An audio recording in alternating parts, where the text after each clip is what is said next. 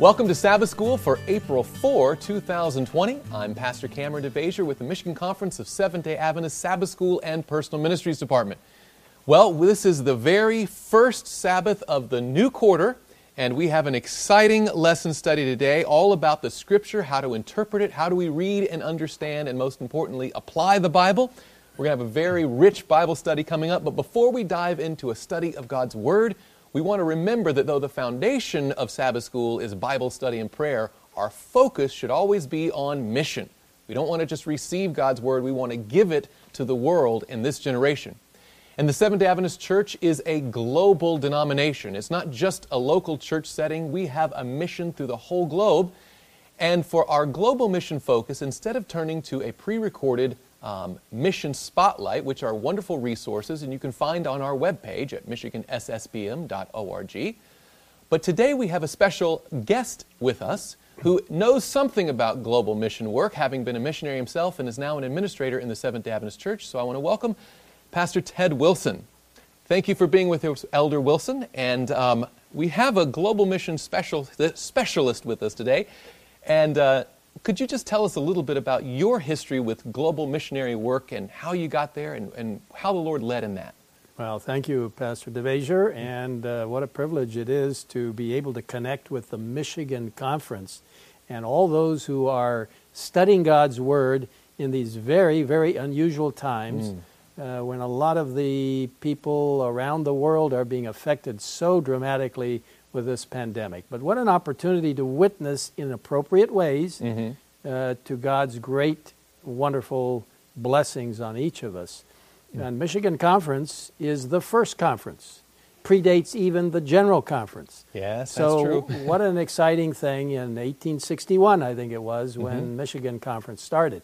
From there, people went all over the world. I mean, looking at Mark 16 and verse 15, Jesus said, "Go into all the world and preach the gospel to every creature." So from this humble beginning in Michigan Conference, and then in 1863, the General Conference, people have gone out. Of course, 1874 was the first real missionary sent, and many of us have followed in the Savior's wonderful footprints. Personally, I had the privilege of growing up in the country of Egypt. I love the Middle East. I love the people of the Middle East. Still has a deep resonating part in my heart. And I've had the privilege of working in West and Central Africa, Indian Ocean area, that general area, and then also in the Euro-Asia division, which covers essentially the former Soviet Union. God has blessed us enormously as we've spent time in other cultures helping people to know the three angels' messages and Christ's soon coming, and how church members can be involved personally in thinking globally but working locally. Amen. Now, you bring up that interesting point because the Seventh-day Adventist Church history is so rich with a missionary fervor, and so many examples and wonderful stories are told.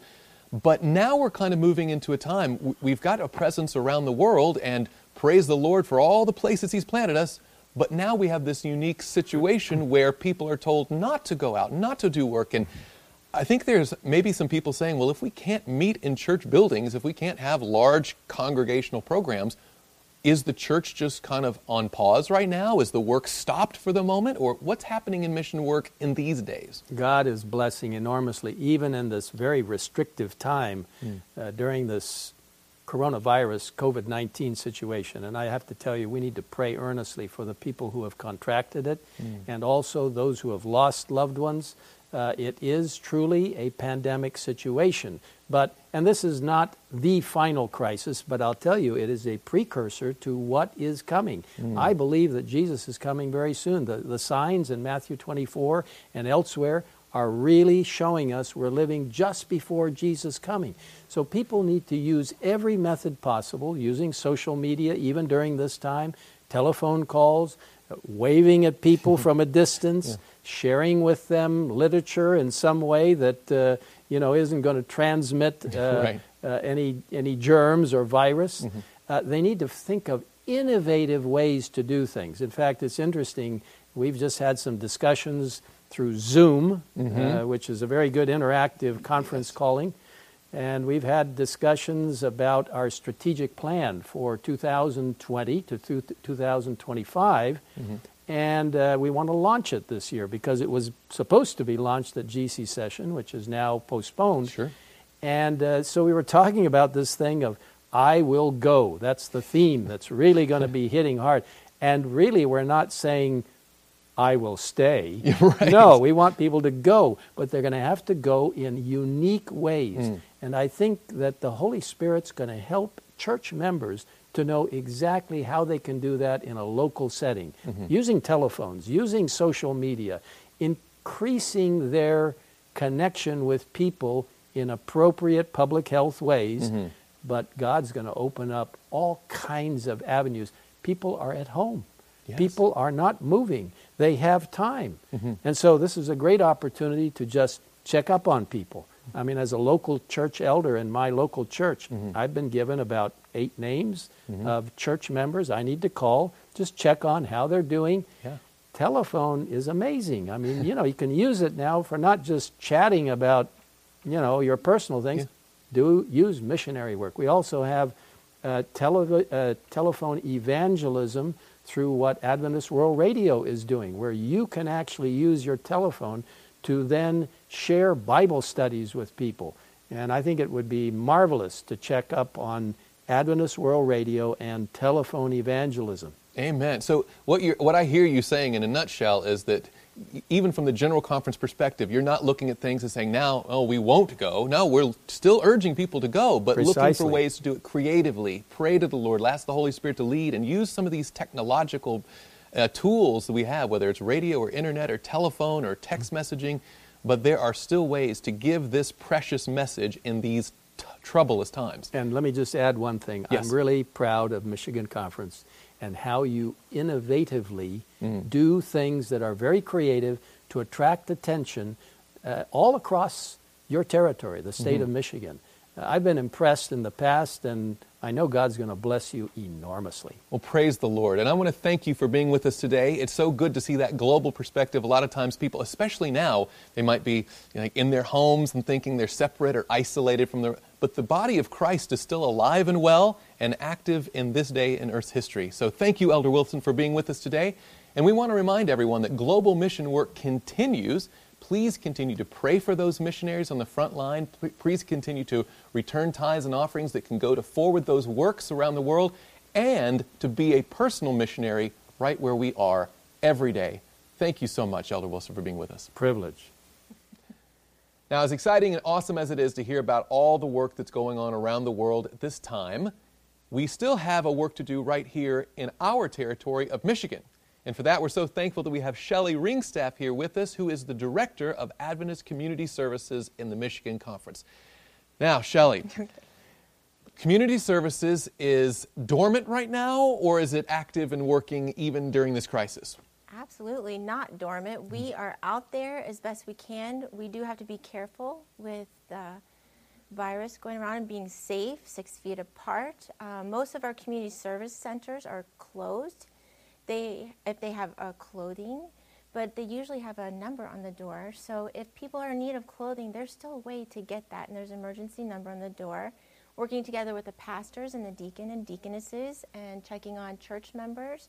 We're still working hard, but the biggest one that we're doing is the food pantries. Okay, so what's going on with food? So to get this straight, clothing is still happening, but they're making some adjustments, and in a lot of places, either they're not doing it at all, or if they are doing it, there's like you have to call ahead and certain things. But food, what's happening with food right now? There's a lot of need. People are being laid off, as you know, and they're making a decision, am I going to pay my rent or am I going to get food?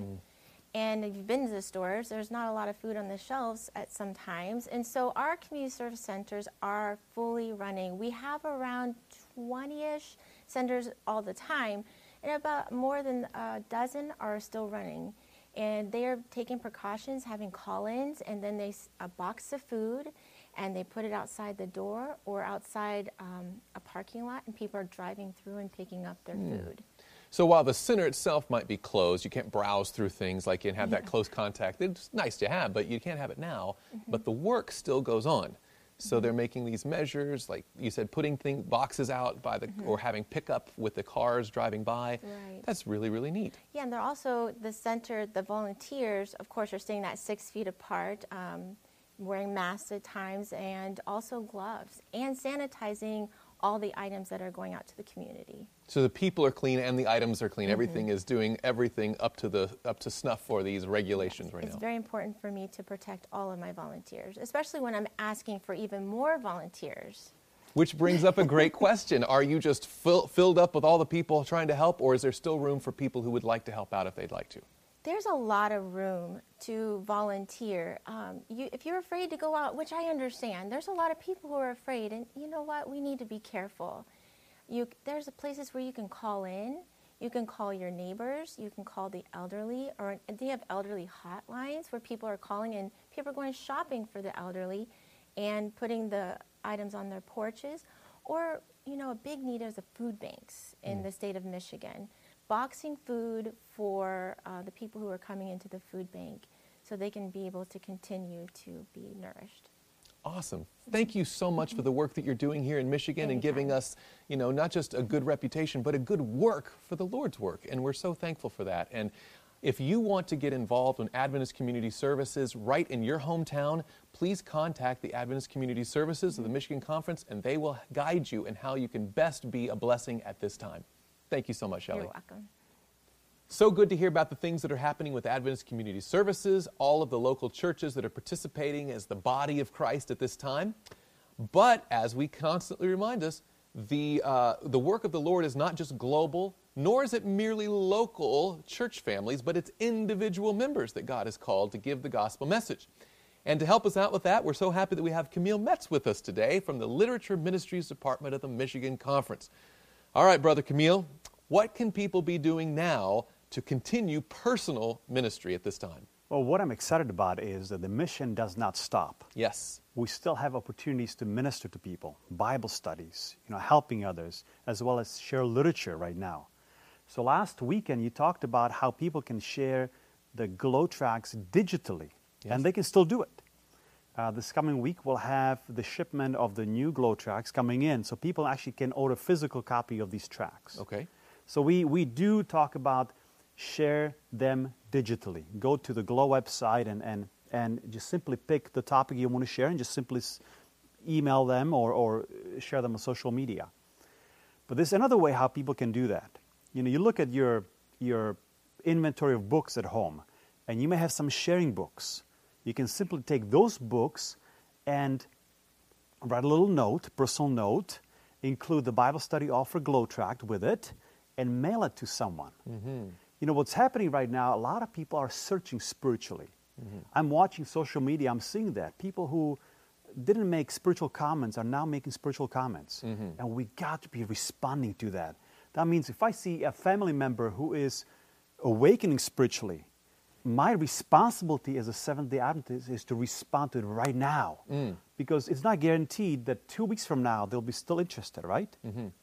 Now, some members may say, I'm not comfortable buying envelopes and going to the post office and doing all that. Because that would still cause some sort of social interaction. Yeah, and that's really, right. We're locked down right now. So what they can do is they can actually go to our glowonline.org/gift website, and they will find some of the sharing books, like the Story of Hope and the Desire of Ages. And when they are in the process of purchasing that book, it will include the shipping and the handling fee. They will also be able to write a little note. So there will be a form when they fill out a little note. We print off the note, which will be included with the book. So there will be the book, there will be the personal note, there will be the Bible study offer, Glow tract, and we'll ship it on their behalf to their family member, friend, co-worker. What a great idea. So even if people want to distribute books, but they may not have them at home, they may not want to go out, they may be all those uneasinesses, this is totally understandable.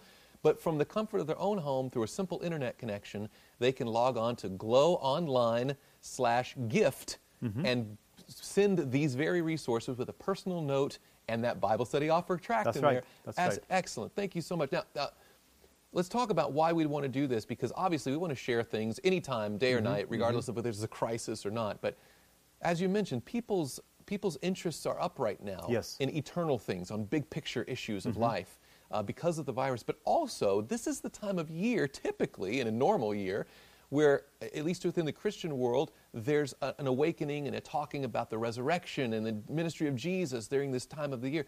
And so, would this be a good thing to do for people who are looking for an Easter gift or something like that? Would that work for this?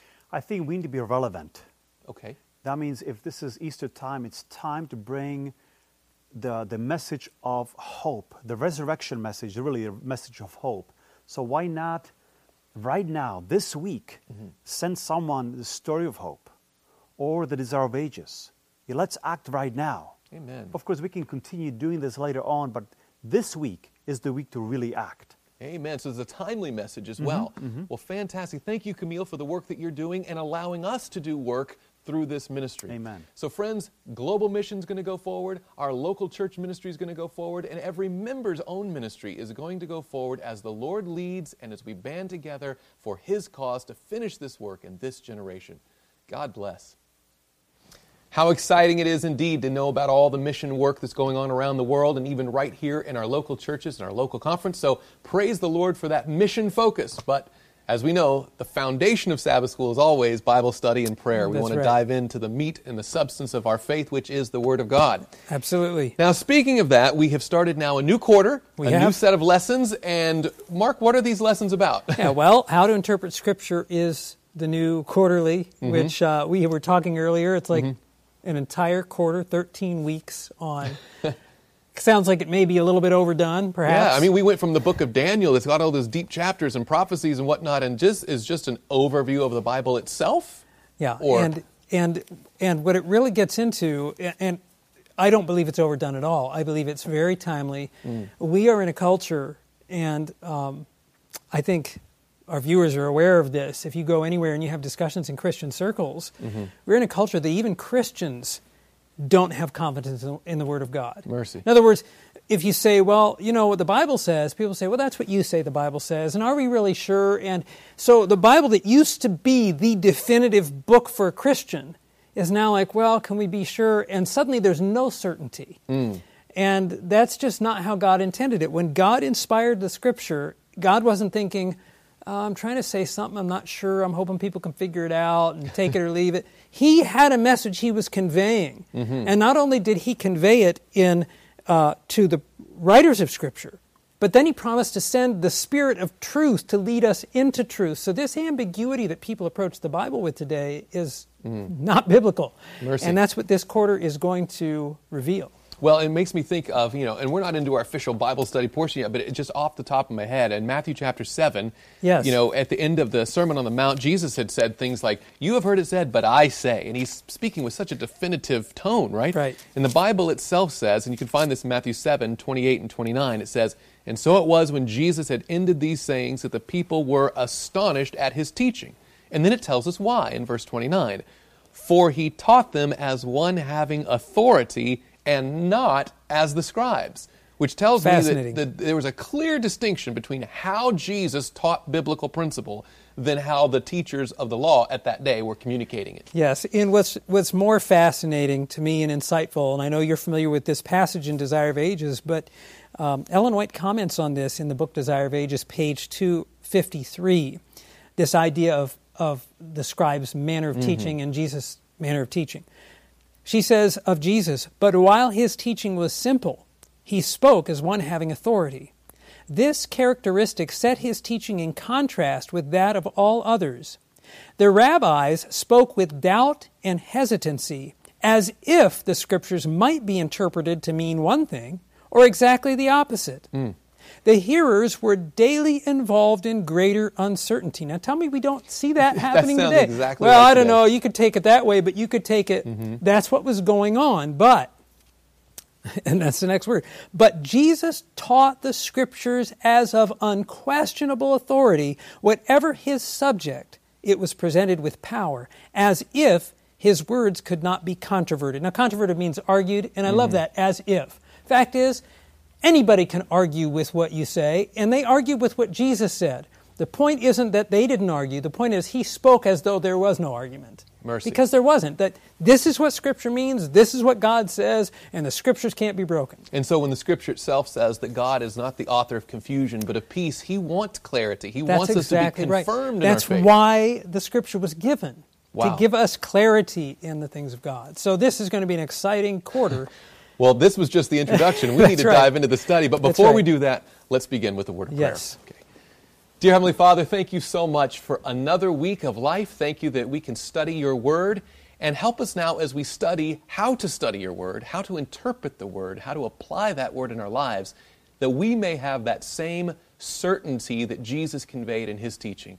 May we see the Scripture as it is, the very Word of God, and understand why it is such and how it applies in our lives. So bless us with your Holy Spirit, who you've promised to give to lead us into all truth, for we pray it in Jesus' name. Amen. Amen. Well, let's start off with the lesson this week is called The Uniqueness of the Bible. And I want to start, there are some quick facts about the Bible right there on Sabbath afternoon's lesson in the quarterly. And so I want to just read those. Sabbath afternoon's lesson, it says, composed of 66 books and written over 1,500 years on 3 continents, Asia, Africa, and Europe, by more than 40 authors, the Bible is unique. There is no other book, sacred or religious, like it. And no wonder, after all, it is the Word of God. There are more than 24,600 extant New Testament manuscripts from the first 4 centuries after Christ. Of Plato's original manuscripts, there are 7, Herodotus 8, and Homer's Iliad slightly more than 263 surviving copies. So the Bible has a whole lot. I mean, it's a host, that you can compare. Yeah. If there was a lot of discrepancy, that would really discredit the Bible. Place, yeah. But with all of these, more than 24,000 manuscripts, and they're all saying the same thing with minor discrepancies. Continuing on. Hence, we have a powerful confirming evidence of the integrity of the New Testament text. The Bible was the first book known to be translated, the first book in the West published on the printing press, the Gutenberg Bible, published on the Gutenberg press, and the first book to be so widely distributed in so many languages that it can be read by 95% of the Earth's population today. The Bible also is unique in its content and message, which focuses on God's redemptive acts in history. That history is intertwined with prophecy as it foretells the future of God's plans and His eternal kingdom. It is the living Word of God, because the same Spirit of God through which Scripture was inspired is promised to believers today to guide us into all truth as we study the Word. I think that was just a great, quick synopsis. Very well written. Yes. And it gives you a very quick overview of why the Bible is so important, because it's not just, you used to refer to the Bible as the good book, or people will say, oh, it's a good book, or it's got some very good teaching, good moral philosophy. Right. But look, the Bible is not just another book. It doesn't make the claim to be another book. It is God's book. And we're going to get into that a little bit more, how we can understand the nature of the Bible. But what we hold in our hands is not just interesting, it's actually inspired. And that's a powerful testimony. That's exactly right. So we're going to look at the uniqueness of the Bible this week. And there are 4 points we're going to look at. One is that the Bible is a divine yet human book. One is that the Bible is a historical book. One is that the Bible is a prophetic book. And finally, that the Bible is a living book. Amen. So let's talk about the divine human book. We're going to go to 2 Peter chapter 1 and verse 21 and look at that verse. 2 Peter chapter 1 and verse 21. And I know that further lessons in our quarter will delve into this in more detail, but we're just going to highlight this today a little bit. 2 Peter 1 verse 21 is in the middle of a verse, but we're going to get what we need out of this particular verse 21. It says, for prophecy never came, and prior to that it says no prophecy of Scripture. So it's not speaking necessarily of things that were prophesied as much as what was written in Scripture. Prophecy never came by the will of man, but holy men of God spoke as they were moved by the Holy Spirit. Now I've had people say, who are non-believers, they'll say, well, I don't believe in the Bible because it was written by a bunch of men. Well, the Bible was written by human beings, it's true. But as the Bible says here, holy men of God spoke as they were moved by the Holy Spirit. And it's one of the unique things about the Bible, that God didn't have angels come down and write the Bible. He used human beings with the same struggles, the same challenges that you and I have from all different backgrounds as well. Yeah. You know, you go through and you look at the writers of the Bible. You've got Moses, who was a prince in Egypt, right, in line for the throne. He also was an exile himself. Yeah. He also was a general of the armies of Egypt. He was also a shepherd at one point. For a while there. Right? Yeah. Amos was a shepherd.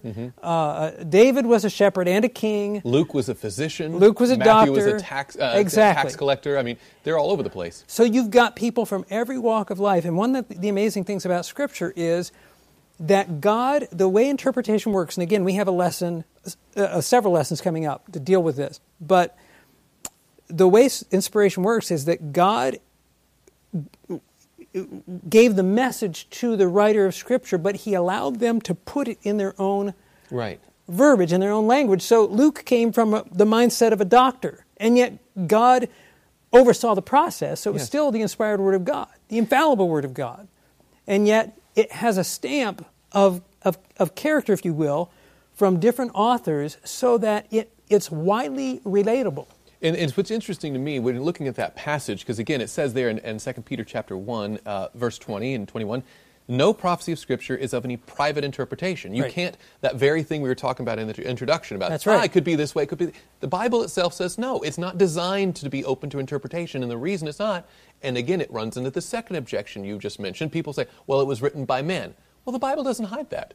The Bible's very clear. It was written by men, holy men who are moved by the Holy Spirit, that there's a power behind the man. Yes, these are men's words, but the message is from a higher source, that they were guided by the Holy Spirit. And so you're going to see stylistic differences. You know, Paul writes in fact, Peter talks about, Paul's words could be misunderstood. Luke Paul was a theologian, of course. And you see that in his writing. Exactly. Peter was a fisherman, and you psalmists of David, they have different ways, but they're conveying through their person divine illumination by the Spirit of God. And as you were saying, we were talking about this earlier, in all of that there is a consistent and common thread of unity. Even though Paul speaks different from Peter or Amos, they're saying the same message. And can you imagine any other context where you could have three different languages, 3 different continents, 1,500 years by people who never met in different walks of life, yet from Genesis to Revelation, this Scripture interprets Scripture, and it works. Look at our society today and the arguments about what's cultural, and say, well, you're from a different culture, you won't understand. So how is it that the Bible can somehow overarch all of that? That's exactly right. Yeah, it's incredible. And people have read the Bible in of course, in Jesus' day, or in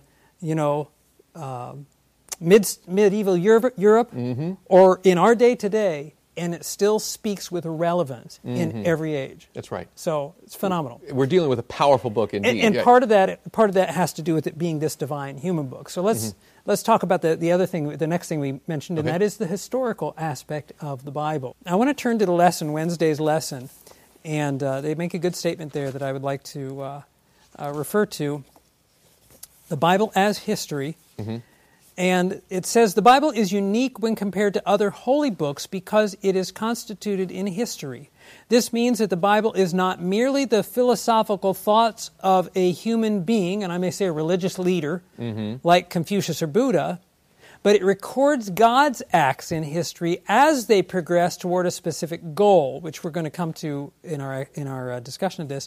In the case of the Bible, those goals are 1, the promise of a Messiah, and 2, the second coming of Jesus. This progression is unique to the Judeo-Christian faith, in contrast to the cyclical view of many other world religions from ancient Egypt and modern Eastern religions. So let's break that down a little bit. Sure. First of all, let's talk about the accurate history of the Bible. Most histories, when they're recording events, when it comes to heroes of history, will gloss over the faults of the hero, of said hero, right? The Bible is very unique in that when it talks about its greatest heroes, it does so with all their faults. For example, you have David, a man after God's own heart, but the Bible mentions his adultery. You have Peter, one of the disciples of Christ, but the Bible mentions his denial in no uncertain terms, right?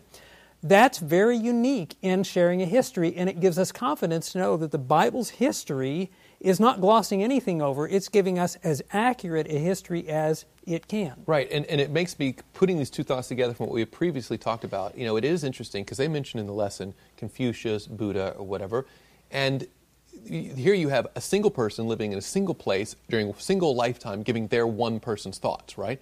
But the Bible itself spans 1,500 years, and it's got people of different variety and experience who never met, right? And the cohesive unity of that, and those people themselves that are mentioned in Scripture, as you alluded to, aren't just always the shiny, perfect image with all the blemishes erased and kind of smoothed over.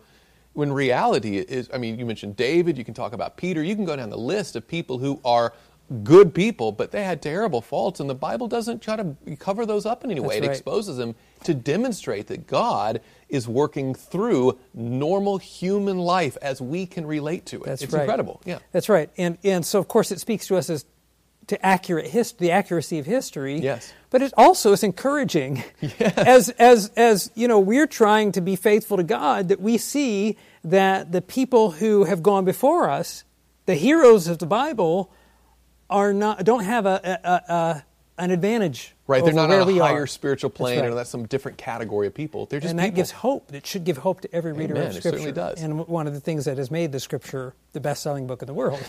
Well, beyond that, you mentioned the word hope, and the lesson drew out the progression towards something. Yes. That it's not cyclical. It's not like, this is for your generation, then it starts all over again in the next generation. But there's an actual progression over time from point A to B to C, aiming for a particular goal, or goals, as it lists in the lesson. That's right. And so one of the aspects of the history of the Bible is that it's a relevant history. Okay. It's not just, how many times have you talked to somebody about history and I hate history? In fact, I did. Before I became a Christian, I just was not a big fan of history. And I'm not saying that history doesn't have its benefits, but especially in the Bible, in many cases, a person could say, well, history, it's a record of something that has already been done and is behind us, and let's just look forward. Even the point? Yeah, what's it got to do with me? But the biblical history has there's a purpose to it. There's a goal to it. In fact, two goals that the lesson brought out specifically. One was that you had a portion of history of the Bible that pointed to the coming Messiah, who was going to be the Redeemer of God's people. And then, after the Messiah has come, we move forward in hope to the second coming of the Messiah, the resurrection of the dead, and what have you, which is very relevant to us. One of the things the lesson brought out in that context was the history of the resurrection of Christ. It's a historical event, but it's not just a historical event. The fact that Jesus was raised, and the Bible says he was witnessed to by over 500 people. That resurrection was witnessed to, and something that perhaps our viewers have seen before in the discussion, heard a discussion of the disciples of Christ. Of the disciples of Christ, only one did not die a martyr's death. And they all died believing in and preaching and proclaiming the fact that Jesus Christ, Jesus of Nazareth, rose from the dead. Yes. I'm sorry, but you don't give your life as a martyr for a lie. Right. And so you have the disciples of Christ. You have the 500 plus the Bible mentions who saw Christ, who all witnessed to the same thing. And you know the history of the Christian church. It wasn't just the disciples of Christ that gave their lives for this belief. We have overwhelming evidence, historical evidence of the resurrection of Christ. Right. But that historical account is relevant to us today because it testifies to the faithfulness of God's promises to you and me.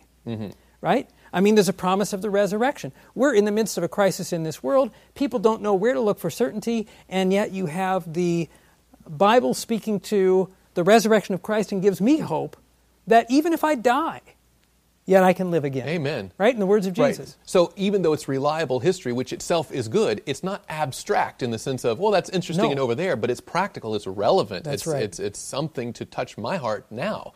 And that's a pretty incredible thought, that the Bible was written, though it was written so long ago, by so many other people, in so many different circumstances. Here I am in 2020, I can pick up that book, and that history I find myself in.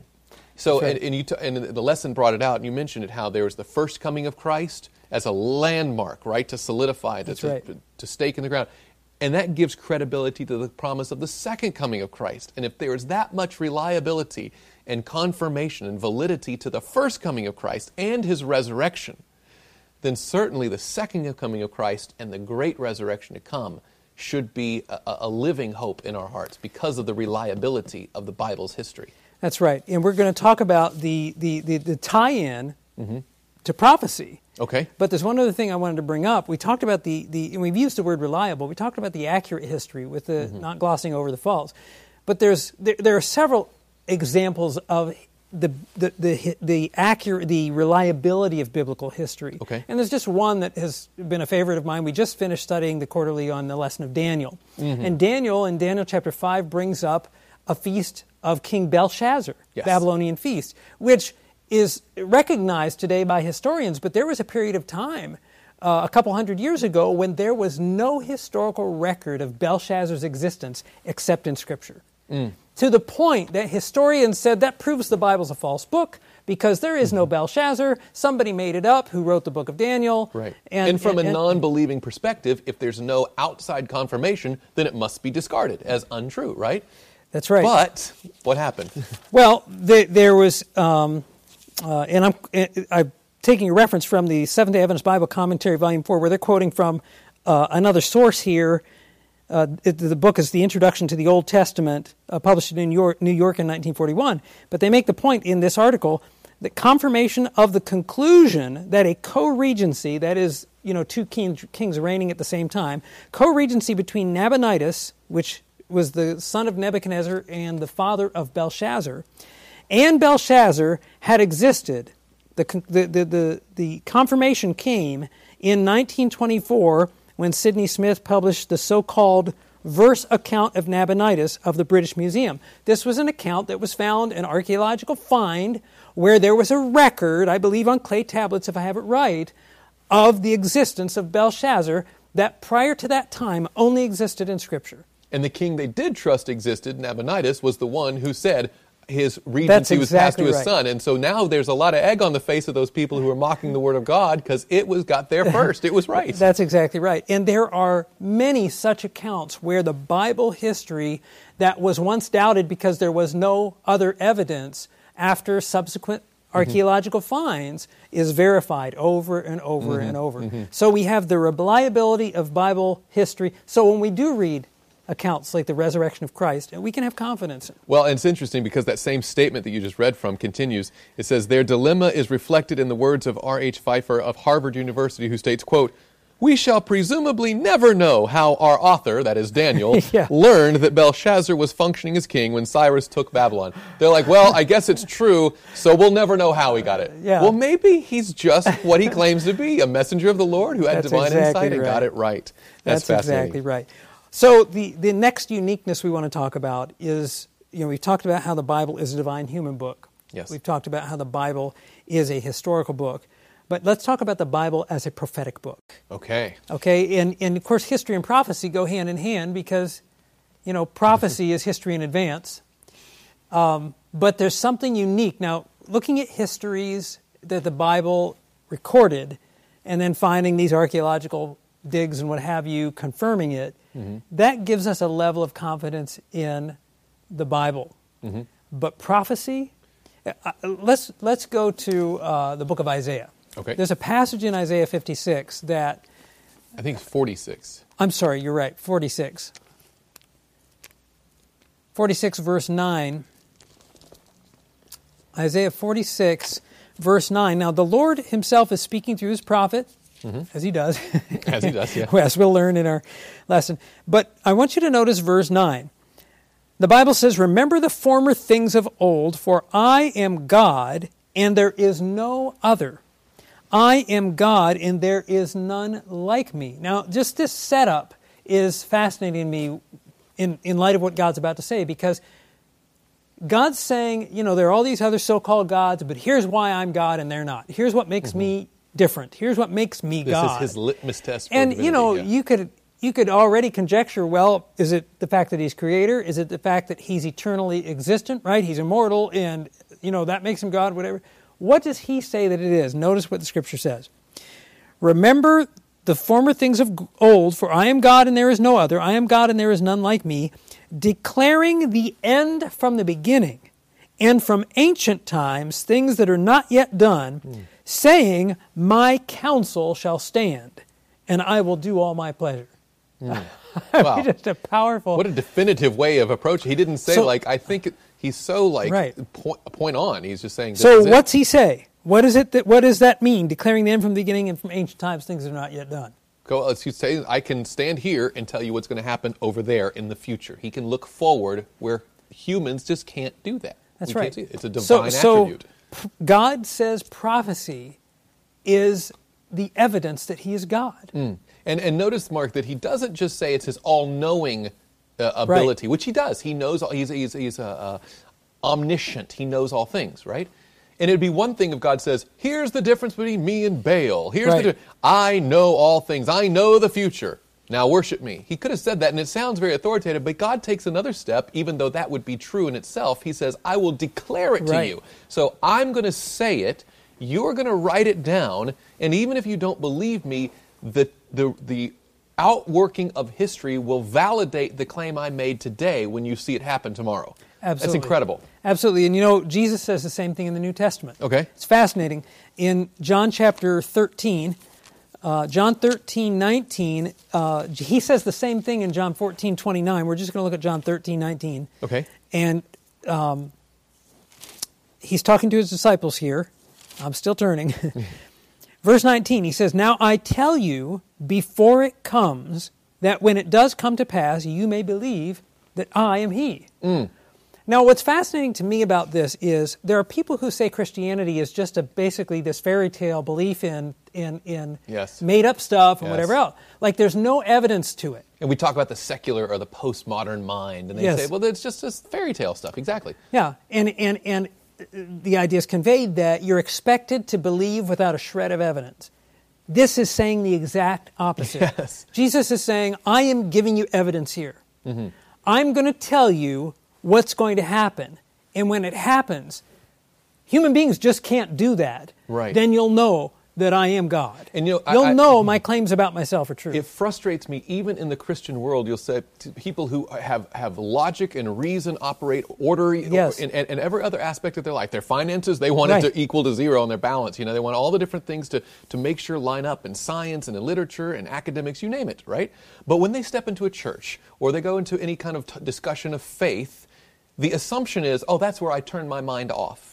And I just enjoy the music, or I like the paintings, or the stained glass, or the general moral feeling it gives you, if it's comfortable for you, but it's not, it's not expected to be reasonable or logical. But the Bible is not written in that kind of way. The Lord who made us with minds that work through reason and logic. That's right. And He communicates to us in that way. He says, come, let us reason together. Right, and He Isaiah gives chapter 1. evidence. Exactly. He gives us evidence for this faith. And so when He says, I am God, He doesn't say, so just take it at my word. That's right. Though His word is true, and He could leave it there, He knows that in order for us to believe in that, we need to see the evidence. And then, once we've established that faith in the things He has demonstrated, when there's things we don't see yet, we don't have to say, well, it couldn't possibly. We know it's true because He's demonstrated His validity as a divine author, as a divine creator, because of what He's given us in His Word. It's incredible. That's right. And I want to put an exclamation mark on that point. We just studied in our last quarter the book of Daniel. Daniel is full of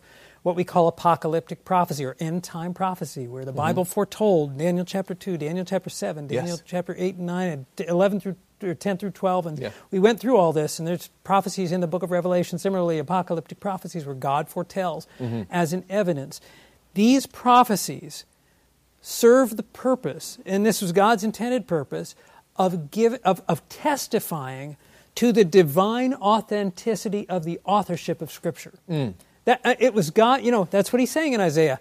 I declare He didn't have to declare it. Why is He declaring it? For our sake. Yes. When Jesus told His disciples, He already knew it. Yes. But He said, I'm telling you so that when it happens, you'll know it. Right. And you'll know who I am. So one of the things I like to say is, because there's another element of prophecy that our lesson brought out this week, and that is what we call messianic prophecy, which is a foretelling of the future, but it was a foretelling of the ministry and the mission of Christ, his lineage, From the his Old Testament birthplace. perspective, looking forward to the first coming of Jesus, right? Well, exactly. And so what happens with Messianic prophecy is you have prophets of the Old Testament, authors of the Old Testament scriptures, who foretold what would happen, and then you go to the New Testament and it There verifies. It is. Right.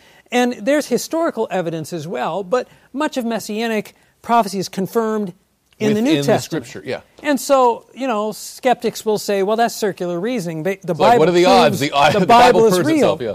And so what I like to say is the apocalyptic prophecies, you take a prophecy like Daniel 2, you can go to a secular world history book Yes. and validate that what Daniel 2 said would happen, happened. Mm-hmm. So those apocalyptic prophecies testify to the Yes. divine authorship of Scripture. Once you have that evidence and you're confident of the divine authorship, then you go to those messianic prophecies and they testify Right. to the fact that Jesus of Nazareth was the Messiah, the Son of God, and give us confidence in the person of Jesus. People speak of the Bible as it was 2,000 years ago. How can it have relevance today? But the fascinating thing, that prophetic element extends beyond the closing of the canon, right? That's right. So it speaks of things beyond. So you could discredit, not that you could, but I'm So saying when people you would say, like to for if our discredit. viewers don't understand the closing of the canon, in other words, when the Right. Bible, When it John goes finished the book of beyond- Revelation, right. There are prophecies that reach beyond 100 Right. AD. So exactly, 100 AD was roughly the end of the Bible time of authorship, right? Yes. But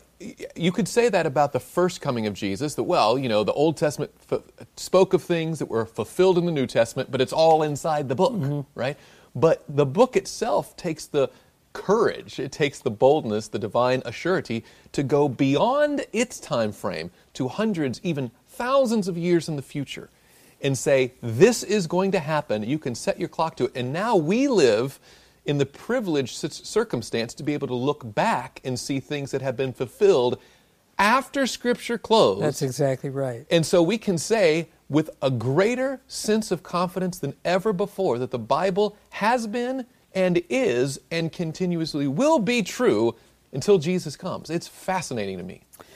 Well, I want to look at just one example. There are so many examples of this is actually a messianic and apocalyptic prophecy. Oh, you're going to put them all together in We one? sure are. Oh, Ezekiel chapter 21. Ezekiel 21.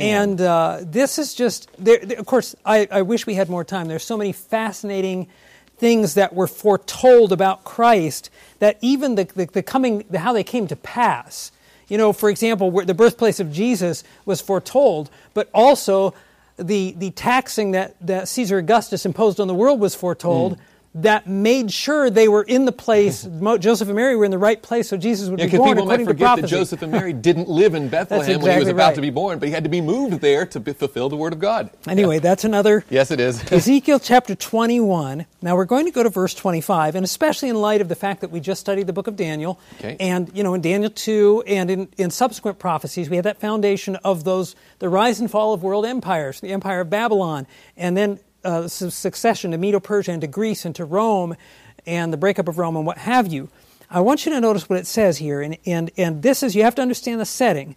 Ezekiel's writing this, the first wave of captivity has come. The king that is on the throne in Jerusalem is King Zedekiah. Zedekiah was placed there by King Nebuchadnezzar. So in other words, Nebuchadnezzar is already on the throne. Babylon is already the ruler of the world. You got to keep that in mind. Now I'm reading in the New King James, but I'll explain what I'm talking about in a minute. It says in verse 25, and this is God's prophecy to Zedekiah. It says, "Now to you, O profane, wicked prince of Israel, whose day has come, whose iniquity shall end. Thus says the Lord God, remove the turban and take off the crown. Nothing shall remain the same. Exalt the humble and humble the exalted. Overthrown, overthrown, I will make it overthrown. It shall be no longer until he come whose right it is, and I will give it him." The it that will be no longer, he's talking about the throne. And Zedekiah is sitting on the throne. Now the King James says it this way, overturn, I will overturn it, and it, the throne, shall be no more until he come whose right it is, and I will give it to him. This is what the prophecy was saying. Babylon is ruling the world, right? The throne of Israel has been, God said his people would reign, but now the world ruler is Babylon. God says, I'm going to overturn one time. I'm going to overturn 2 times. I'm going to overturn 3 times. From Babylon to Persia, from Persia to Greece, from Greece to Rome.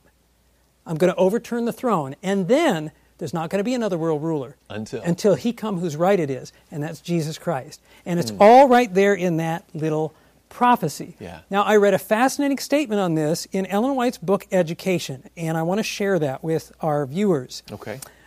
Commenting, it says, the final overthrow of all earthly, this is the book Education, page 179, beginning. The final overthrow of all earthly dominions is plainly foretold in the word of truth. In the prophecy uttered when sentence from God was pronounced upon the last king of Israel is given the message, thus saith the Lord, remove the diadem and take off the crown, exalt him that is low, etc. I will overturn it. So that's quoted.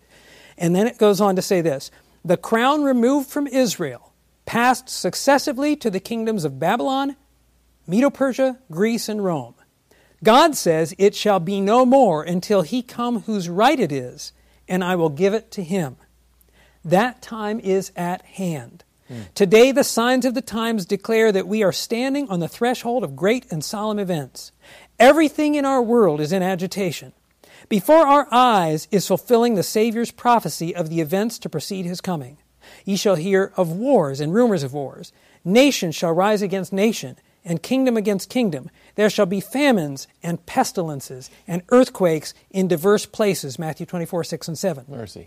The present is a time of overwhelming interest to all living. Rulers and statesmen, men who occupy positions of trust and authority, thinking men and women of all classes, have their attention fixed upon the events taking place about us.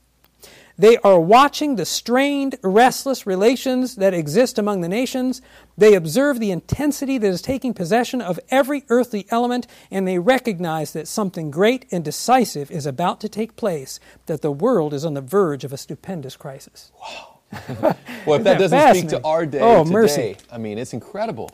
And so just one example of one of those prophecies, apocalyptic and messianic, that not only tells what we're going to face, but gives us hope, because that kingdom will be no more until he come whose right it is. Wow. And all who serve with him and are faithful will be found in that kingdom with him.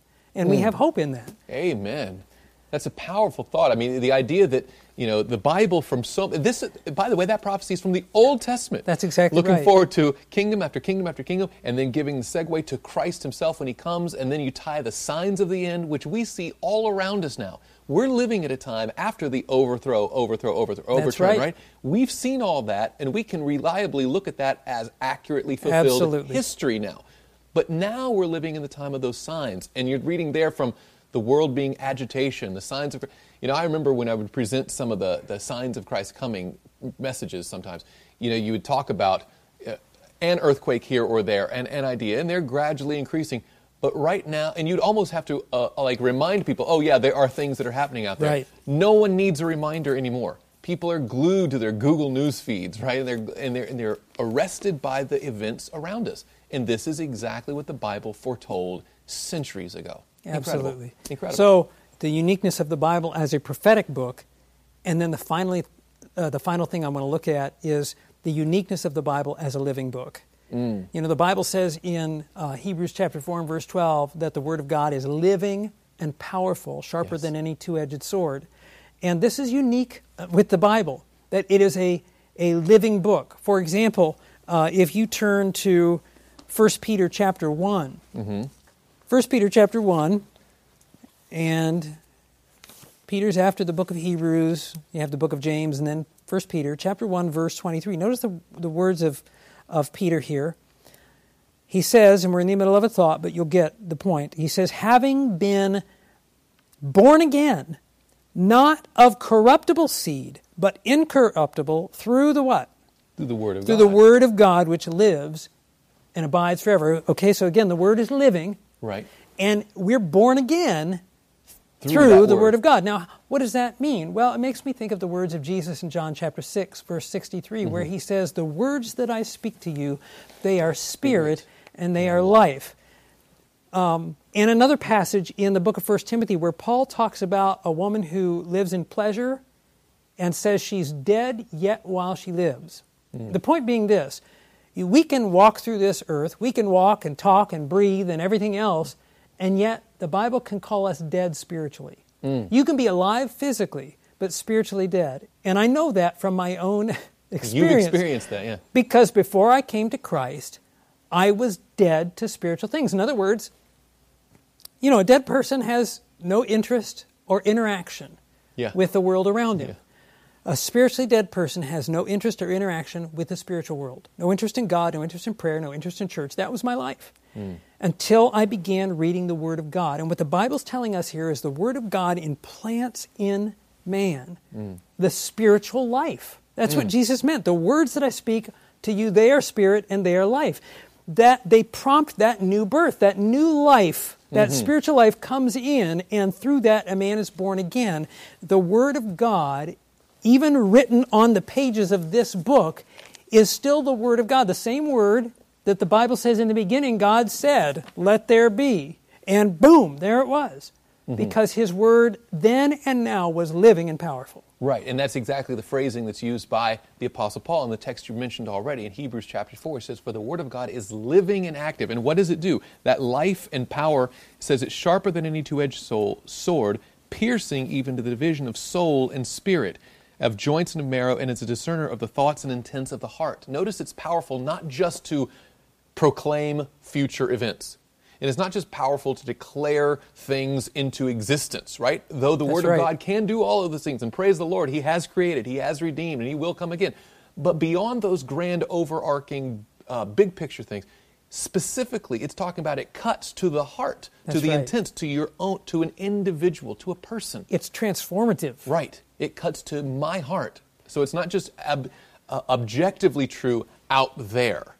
But it's personally true in here. You remind me of the lesson. Of course, the lesson goes into the experience of King Josiah, who found the book of the law in the house of the Lord. Yeah. Most likely, the lesson brings out, the law, Torah, the first 5 books of Moses, or at least the book of Deuteronomy. Right. But he found the Scripture in the house of the Lord. What a great place to find it. Exactly. There's a dusty copy of the Bible. Would that God's people today would find mercy. The book of the law in the house of the Lord. And what happened to Josiah was that this is what we're talking about, it imparted spiritual life. It awakened him to spiritual things, and when it did, he saw himself in light of that. That's right. And it brought conviction, and it brought repentance, and it brought one of the greatest reforms in all of Israel. I think of what Jesus said to Nicodemus. He talks about, "For you must be born again." And this was a man who knew the Bible, but he only knew it in the terms of facts and figures and cultural traditions and different methods of teaching. But Christ was saying, it has to land in your heart. You have to have that new start. And praise the Lord that His Word is not just unique in a sense that it's different than other things. Yes, it is different.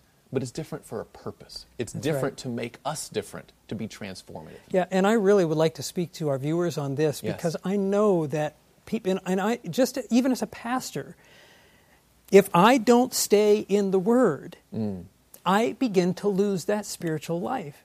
And there are some of you viewing right now who, if you were just to straight out be honest, you'd say, I hardly have any interest in spiritual things anymore. I mean, I'm watching this show today, I'm watching Sabbath School, I wanted to get back into things, but maybe you felt like you backslidden and you're just getting back to it. Maybe you feel like you're sliding back the other direction. And it doesn't matter where you are in your experience. The Bible will always impart spiritual life. And if you commit yourself to spending time in the Word of God, to becoming familiar with it, that spiritual life will revive. No matter where you are, no matter what you've done, no matter where you've been, that spiritual life can be renewed to you today. It's a living book, and that's one of the most powerful evidences of the fact that the uniquenesses of the Bible is the testimony after testimony after testimony throughout the ages across the globe of people whose lives have been transformed by the Bible. And I know atheists who are like, who have a mindset that we don't discourage people studying the Bible because I know people who they've become much better people. Exactly, it does seem to work. And you want to say, have you ever thought about why that is? Yeah, maybe there's something to it. That's right. That's right. Friends, I hope you have enjoyed our Sabbath School time today. Our time is up, and we could go on and on about this. This is a great study, and next week we're going to keep going. And we will for the next 12 weeks. Exactly. We want to encourage you to study not only the Sabbath School lesson itself, but the Scripture that is drawn from, so that we can be familiar with the Word of God personally, that we can have that cutting, renewed, new birth experience through the Word. As we leave today, Pastor Mark, could you give us a word of prayer? Yes, let's pray. Oh, Father in heaven, we are so undeserving of all of your mercies and your love. And Father, we love you for it. We thank you for the living Word. We thank you that even now the words of Jesus are spirit and life. Lord, even if we are backslidden, even if we have had no interest, even if presently right now we know we should be more interested in spiritual things, but we are just not. Mercy. Your Word is living and powerful and can impart to us that spiritual life. And I pray, Father, I think of the words of Jesus, that as we study the Word, let us not refuse to come to Jesus that we may have life. His words in John 5 that said that you study the Scriptures, for in them you think you have eternal life, but you refuse to come to me. I pray, Father, that as we study the Word, it will be with the purpose of coming closer to Jesus Christ, whom you have sent, to have a living relationship with Him, that we may know Him and the power of His resurrection and be ready when He comes in His kingdom so very soon. Thank you, Father, for hearing and answering this prayer, for we ask it in the name of Jesus. Amen.